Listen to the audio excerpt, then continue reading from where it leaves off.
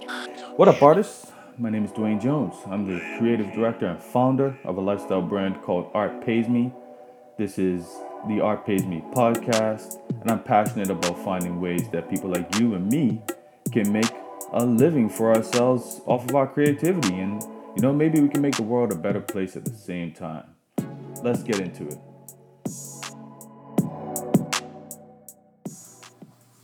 What's up, everybody? Welcome to Art Pays Me. We have a special episode today. You might have heard me mention this person before. It is my wife, Natasha Nurse Jones. So, it's been heavy this week, especially for Black people, and it's been difficult for us to sometimes figure out what we want to say, processing our thoughts, and going through our whole range of emotions.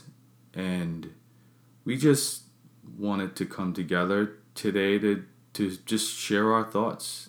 And I always have great discussions with Natasha at home, and she graciously agreed to come on the podcast and share some thoughts with us. So, wifey, what do you do? Well, I'm an educator. I've been working in the field of education for 20 years now, and I'm currently a vice principal as well. Okay. And where'd you grow up? I was born in Edmonton, Alberta. However, I only lived there for 2 years of my life and then moved to Sydney, Nova Scotia, where I have family roots in Sydney. And spent my childhood in Sydney and then moved to Halifax 21 years ago, and I've been here ever since. Yeah, and then we crossed paths, and here we are. Yeah, I wouldn't be in Canada if it wasn't for this woman, so I don't know if y'all are happy about that or not. So, Natasha, what kind of child were you? I think I was a very creative child. I was always, from a young age, involved in the creative arts through dance and took piano lessons. I was also very interested in science and loved to read. And I think those things have kind of instilled some things that I tend to be interested in as an adult as well. I also played volleyball in junior high, and I was the oldest of 4 children. So, when I met Natasha, she was a teacher, and I was struck by how creative a practice it is. Like, there was a lot of crafty type activities that you have to do to sort of keep the kids interested, and the classroom structure and the design of the classroom is a super creative process, and I never really took that into consideration when I saw my teachers that I had in school go through all that process. So I find that very interesting, that teaching in general is actually a creative process. So what actually drew you to the classroom?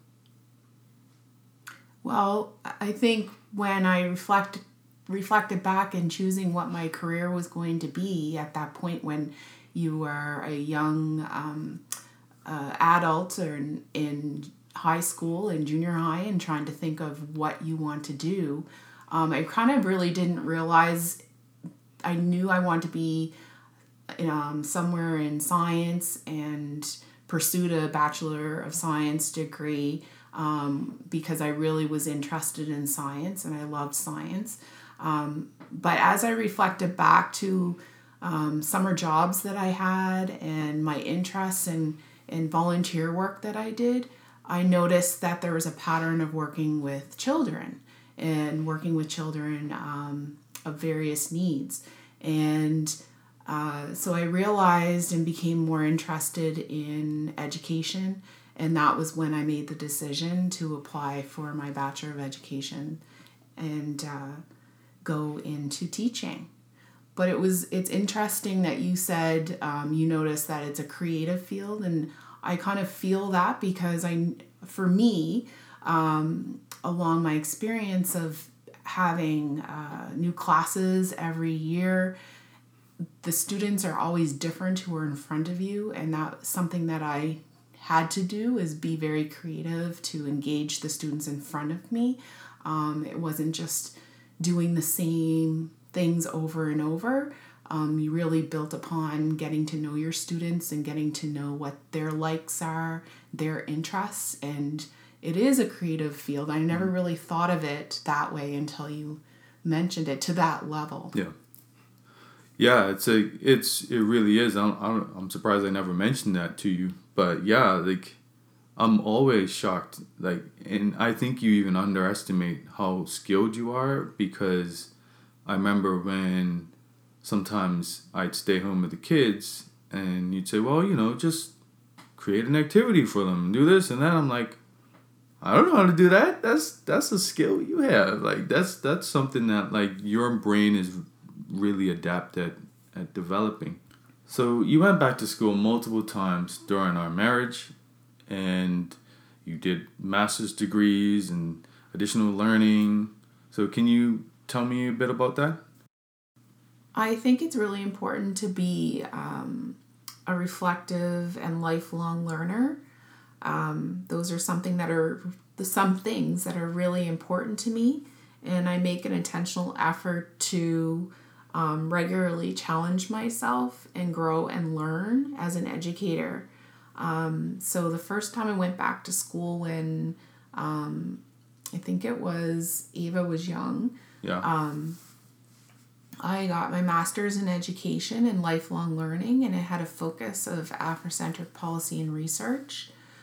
And then I went back again more recently, and I got a diploma, a 3-year diploma that had a master's equivalent, and it was in instructional leadership, which really helped me gain the in-depth knowledge in being an administrator. So I found both of those degrees have really kind of shaped and grown who I am today. And my master's in education with the Afrocentric policy and research focus really helped me to look at things and biases and policies from an Afrocentric lens, and to see how can we how policies are including students of African Nova Scotia descent, and how these policies affect them. So what was your experience being a Black kid growing up in Sydney? Growing up in Sydney, I guess to give some background, my dad is African Nova Scotian, and his heritage, or my heritage, is from Barbados, and my mom is white, and our heritage is from the Netherlands. So I grew up in a biracial family. My parents were together ever since they were 16, and they were married for almost 40 years. And we, as a family, experienced many incidents in different levels of racism. One of my experiences in school when I was really young, I'm thinking around grade 1, I was really scared of Halloween dress up and costumes, and there was some type of Halloween activity going on before it actually was Halloween that my mother was able to tell the teacher, and I got really upset. There were some older students that were dressed up coming into our class doing some type of activity, and the teacher put me in the storage closet, and she was very frustrated at me, and it was more or less a punishment, and I had to stay there for an extended period of time. And being that young, my classmates, I'm sure, as all grade 1 students or students that young, have been upset about things, or nervous of something or crying of something. Yet they were not treated in that way. I was the only one, and I was in a class where I was the only Black child in the classroom in a predominantly white school. And, that's one of my earliest experiences that I can think of. And there have been others since then as well. When I think back, there was other experiences as well in my family. I had family members that were called nigger. My family really liked to camp, and that was something that we did as a family, was going camping throughout Nova Scotia and the Maritimes. And we would have sometimes random people come up to us and say, well, where are you going? Where are you camping? Or where are you going next? And we would tell them, and they would say, you shouldn't go to that part. You're not going to be welcomed there. Yeah, so we actually still camp today. So Natasha convinced me that we should get a trailer so we can take on her family tradition. And I was hesitant. And eventually she won. And we go camping every summer. And while we haven't had those direct experiences, it's still very evident that the camping community is not used to seeing Black people out there. And we get a lot of stares. We get a lot of, because we're in these small rural towns, and it's, while no one has outright attacked us, you definitely feel this, why is everyone staring at us? What's going on? What's going on? And it was particularly pronounced last year. Really? Remember last year we went, and it was like... Mm-hmm. And I was just in a mood, so I was wearing all my protest T-shirts and black T-shirts and unceded territories and all this stuff, because I was just like, you know what? If you're going to look at it, you might as well get an eyeful. So, it's kind of like those things you sort of deal with, the subtle otherness of your existence. And then I guess my experiences in university, I think, were kind of the first times I realized. So when I first came, I remember I was so shocked at how nice everyone was and how welcoming everyone was. And then, over time, I started to just notice that, the topic of race was always avoided. Differences were always ignored and not acknowledged. Whereas at home, it was just kind of normal to acknowledge that someone was different. And you could talk about race. You could talk about certain things. Your white friends would come to the hip-hop party with you. They'd go to the reggae party, whereas I get invited to the Lower Deck or place like that, and I would say, okay, sure, I'll check it out. It's not really my music or anything, but I'll go with you guys. And then I'd invite the people to the hip hop party or the Caribbean party at the party house back then. That's where everybody went on Friday nights who was into that kind of music. And they'd be like, well, I'm going to be the only white person in there, so I can't go. And I'd be like, oh, you mean I'm the only Black person everywhere I go, including this dorm? So I started to pick up on certain things like that. And then I did a T-shirt called Fear of a Black Scotia.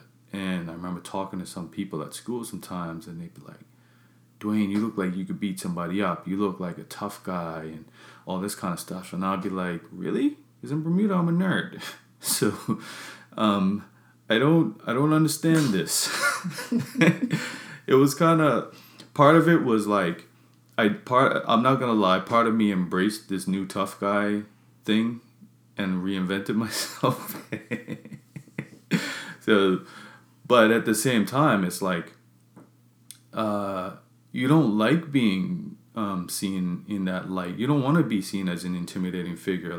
I started to build up this automatic reflex where I find I would start to smile more than I felt comfortable, or I do different things. I dress certain ways to perform for people to make them feel comfortable, but no one was making any effort to make me feel comfortable. And then when you see these K words calling the police on black men for no reason, like that was like my worst fear back then. Like I hope people don't think that like this is a new trend. No, this is something that has happened throughout history, and it's it's sad. And that's why, like, for me, when we went camping last year, for just be like, you know what, I'm just too old and too frustrated to perform for people anymore, so I just do what I do. But these are some of the things that we've personally experienced. So with that said, so you're from Sydney, we're in Halifax, and a lot of this death that is happening in the United States, it affects us very deeply. Like, how do you feel about, like, when people dismiss how we feel, or like, why do you feel that we feel connected to these experiences?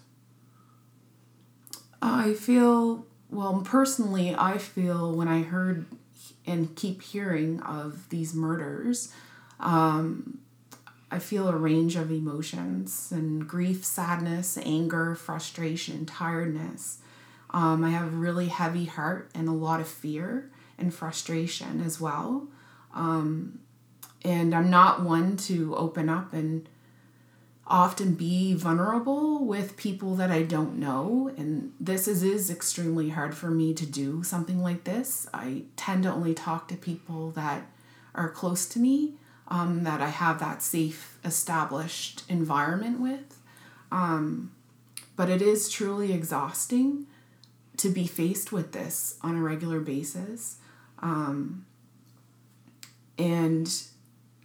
I think I have a hard time understanding why other people don't understand why the events in the US have connected with us here in Canada.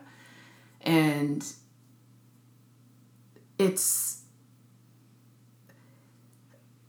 hard for me to grapple with that, because when you see Black people being killed just because they're Black, that creates a lot of fear and anxiety that that's going to happen to you or your family members as well, or somebody that you love or somebody that you know. And I read an article where Jagmeet Singh had a quote, and it really resonated with me, because he said it was painful and stomach churning, which, yes, that definitely resonates me. But he said, when you see someone who looks like you being killed like that, it makes you feel like you have no worth, no value. It makes you angry. And that's exactly how I was feeling when I keep hearing these events happening over and over again. Yeah, like in our household, it was kind of weird, and this one, just because for whatever reason the world seemed to react a little more. Like, we were upset about Ahmaud Arbery, we were upset about Breonna Taylor, we were upset about Trayvon and Eric Garner and everybody else, and that dumbass lady in the Central Park calling the cops on that dude. Like, we were upset by all of these things, but it just felt like the world started to take notice with the George Floyd thing. And it's very interesting because I noticed with us and with a lot of our Black peers, we were like, I think for the first time we were witnessing a lot of white people be enraged. And we've already been enraged for a long time by this. And we were just in a point of mostly sadness, and which was why for me it was hard to. I didn't want to release an episode of the show that day, that Sunday, and you weren't really. You don't publicly talk about things like that anyway, but you were just even extra reserved, and I found that across a lot of people, and it was interesting that I started to see all of this. It was a stark contrast. Now there was like all of this activity and discussion and complaining and protesting, and for some of us, we just felt like, I don't even know what to say. I don't know what to say. Like, why does this have to keep happening? Is this something we're just going to keep seeing in 5 more years? And are we going to be back here next week? And I think, too, when you started reading and I started reading all of the, the articles and the kind of pushback, too, that we were reading from people in Canada, yep, that were saying, well, it's not that bad here, or saying it's only heightened in Canada because of what's going on in the US. And the people that were making these statements were people that have a lot of white privilege and power. Actually, these were statements that I heard from politicians in Canada, and multiple politicians. So when you're seeing those messages where your voices are not being validated and your experience is not being validated, they're being diminished or saying that it's non-existent, or what your experience is not real, that too creates a lot of frustration and hurt. Yeah, and I remember there was also this general lack of acknowledgement by leadership in the beginning. I mean, eventually they came around, but there is valid concern that if the concerns of your black citizens are not taken seriously with this stuff, that, there will be more resistance and more. And I find with this, even though we're not getting killed at the same rate in Canada as they are in the States, this also made people realize that systemically, overall, there are problems that need to be addressed, even though, like you said, there's still a lot of people who are refusing to acknowledge it. It just really highlighted for black people that, like, enough is enough. Like, we're not going to just stop at you guys. Okay, we're not going to kill you today and then move on. We're now saying, no, we need more. We need to demand even better of our so-called allies. If you're going to be an ally, you need to actually not just feel sorry for us, not just be empathetic, not just be sad that an innocent black man was killed. You need to start putting your money where your mouth is, start donating, start participating, start hiring black people, start creating spaces to have conversations with other white people, yes, about reflecting on your own actions, your own thoughts, your own biases, times that you may have had no response to something that has perpetuated anti-black racism. I think those things need to be done as well. And you do have to recognize that Canada was built on a system that systematically oppressed black people and Indigenous people. So the racism is there within the system that was created.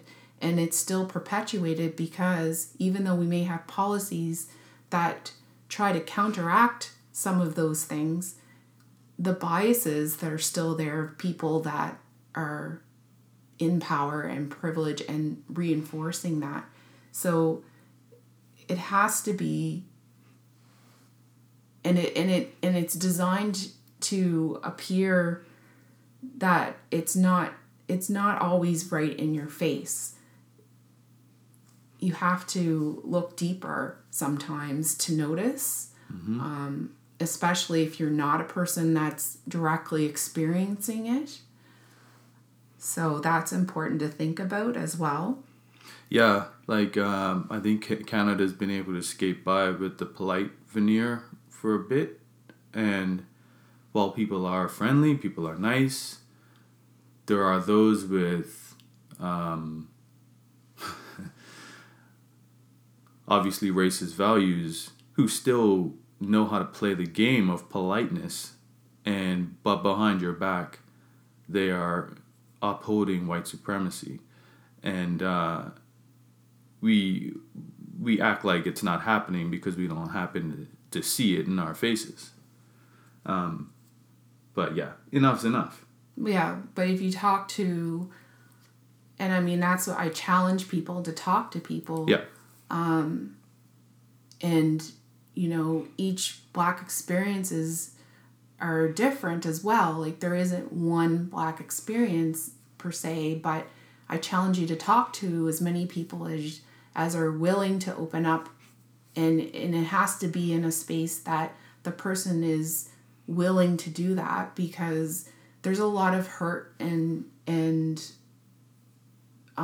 grief behind that as well. So you have to be respectful of that as well. Yeah, like for me, I've been appreciative of people reaching out to me and asking me how I feel, but I don't always feel like I'm in a space to even articulate it or talk about it. And if you are expressing concern and empathy for someone you know, don't be offended if you never get a response. Because that could very well happen, and it's just because they are just overwhelmed at this point in time. And part of that allyship is being willing to just take that weight, not make it about you, not take offense, and just move on and continue this fight beyond like next week when the next drama happens. This needs to continue. This needs to be the new future for everyone, not just, you know, if these officers get the jail time that they deserve, we can't be like, work is done, racism's over, racism's fixed. I think a lot of us relaxed when Obama became president, and that was not, you know, it wasn't the solution. It didn't solve all of the problems that exist for us as Black people, and it didn't cure anti-Black racism. Because a lot of people think, well, America had a Black president, so it's over. No, it's not over. It wasn't over then. It's not over now. Things just get moved to the shadows. So let's make sure that we keep this movement going forward. Yeah, and there has to be action. Just talking about it is not enough. I mean, we've been talking about it for a very long time. And at the same time, like, we've historically been placed with the burden of trying to solve this on our own. Yeah. And that is not really our place.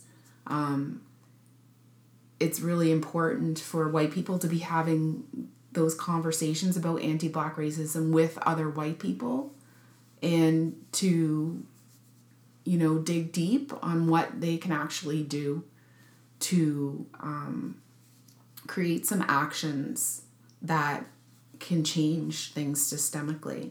What's the hardest part about what you do as a teacher? Or educator, I should say. I think one of the hardest things is just the pressures that are associated with trying to make a change and carrying the burden to make the change.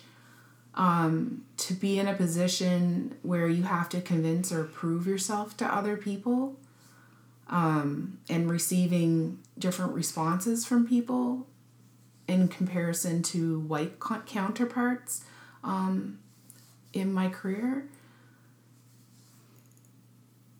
Those are things that,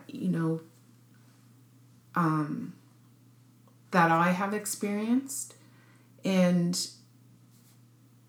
just not being consistently valued as a professional as well.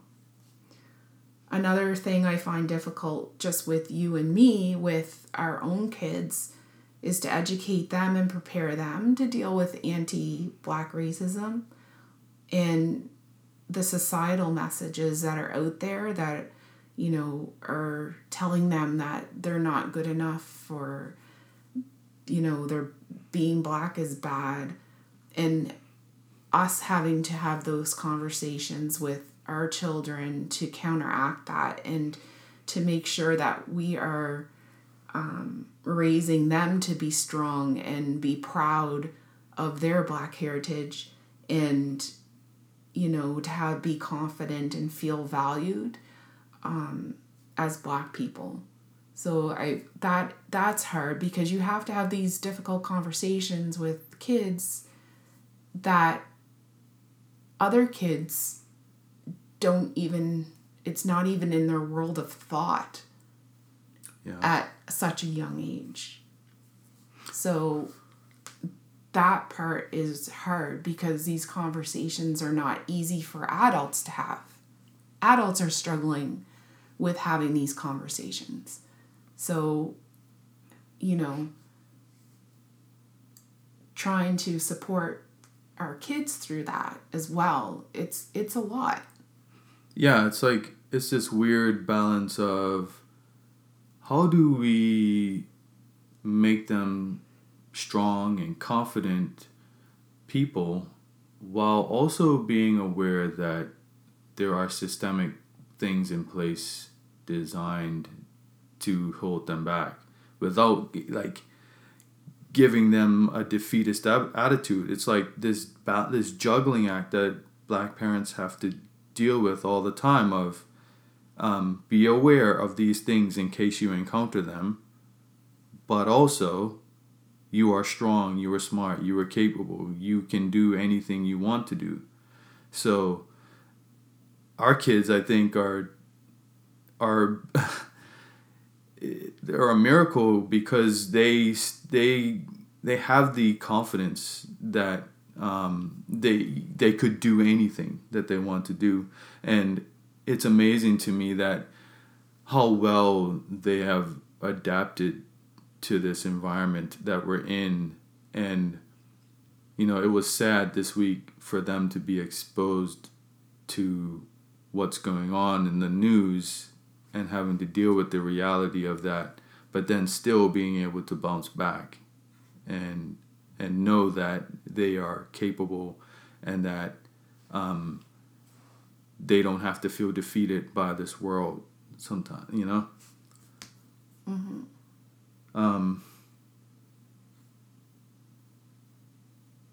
Do you have any thoughts as to why this one could, I noticed that this particularly George Floyd seems to be different.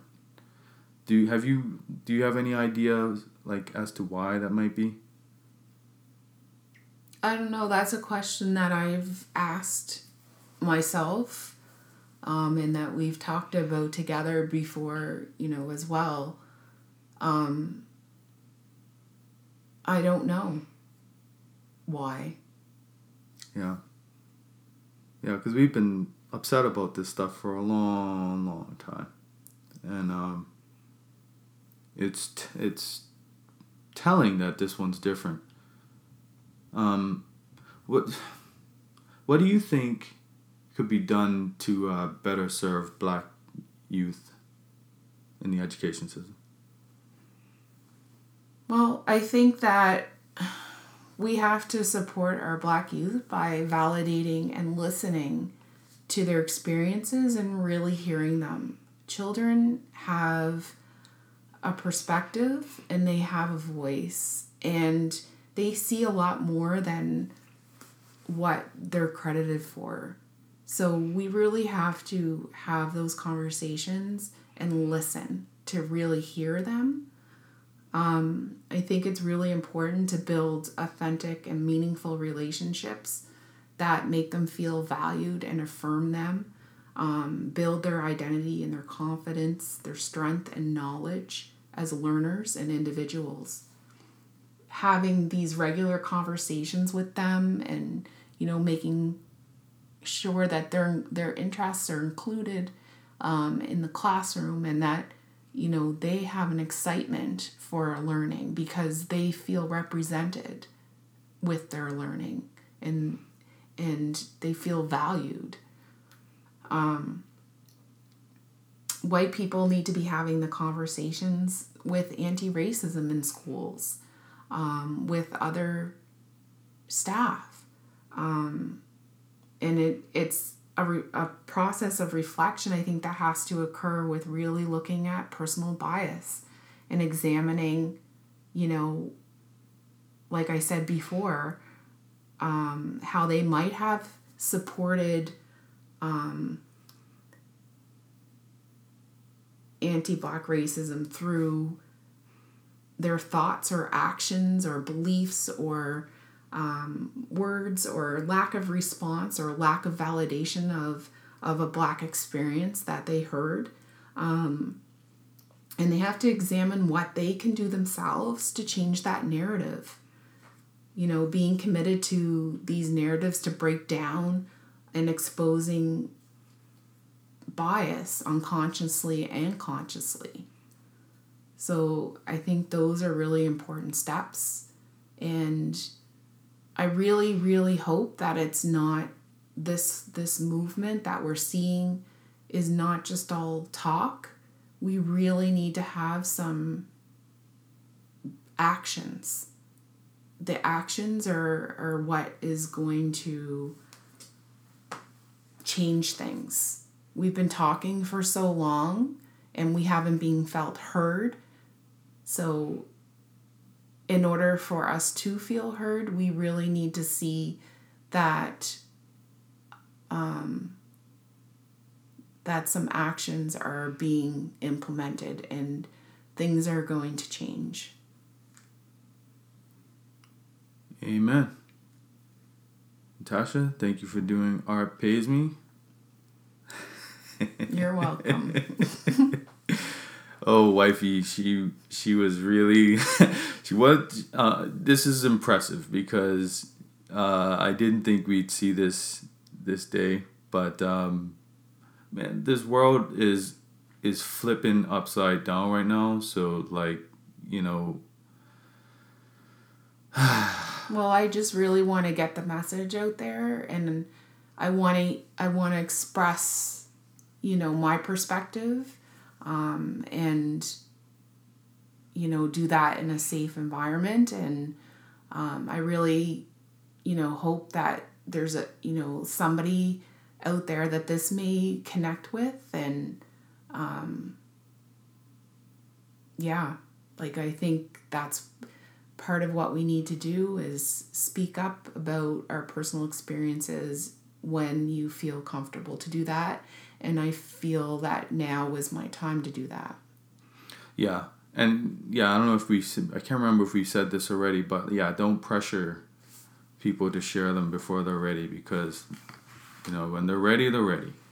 And I saw that on social media this week. A lot of people complaining that certain people were silent and things like that. But you got to extend some grace to your Black friends, your Black family members, and people like that, because some of them are just getting the impact of this for them is different than it is for others. So thank you for listening. So what are you going to make for supper? I don't know. I can't get a day off. Thank you so much for listening to the Art Pays Me podcast. Thank you to Langy Beats for the theme music. If you got anything out of this show, please rate, review, and subscribe on whatever platform you're listening on. The more you do this, the more reach the podcast gets, and the more artists I can help learn to make a living at what they love.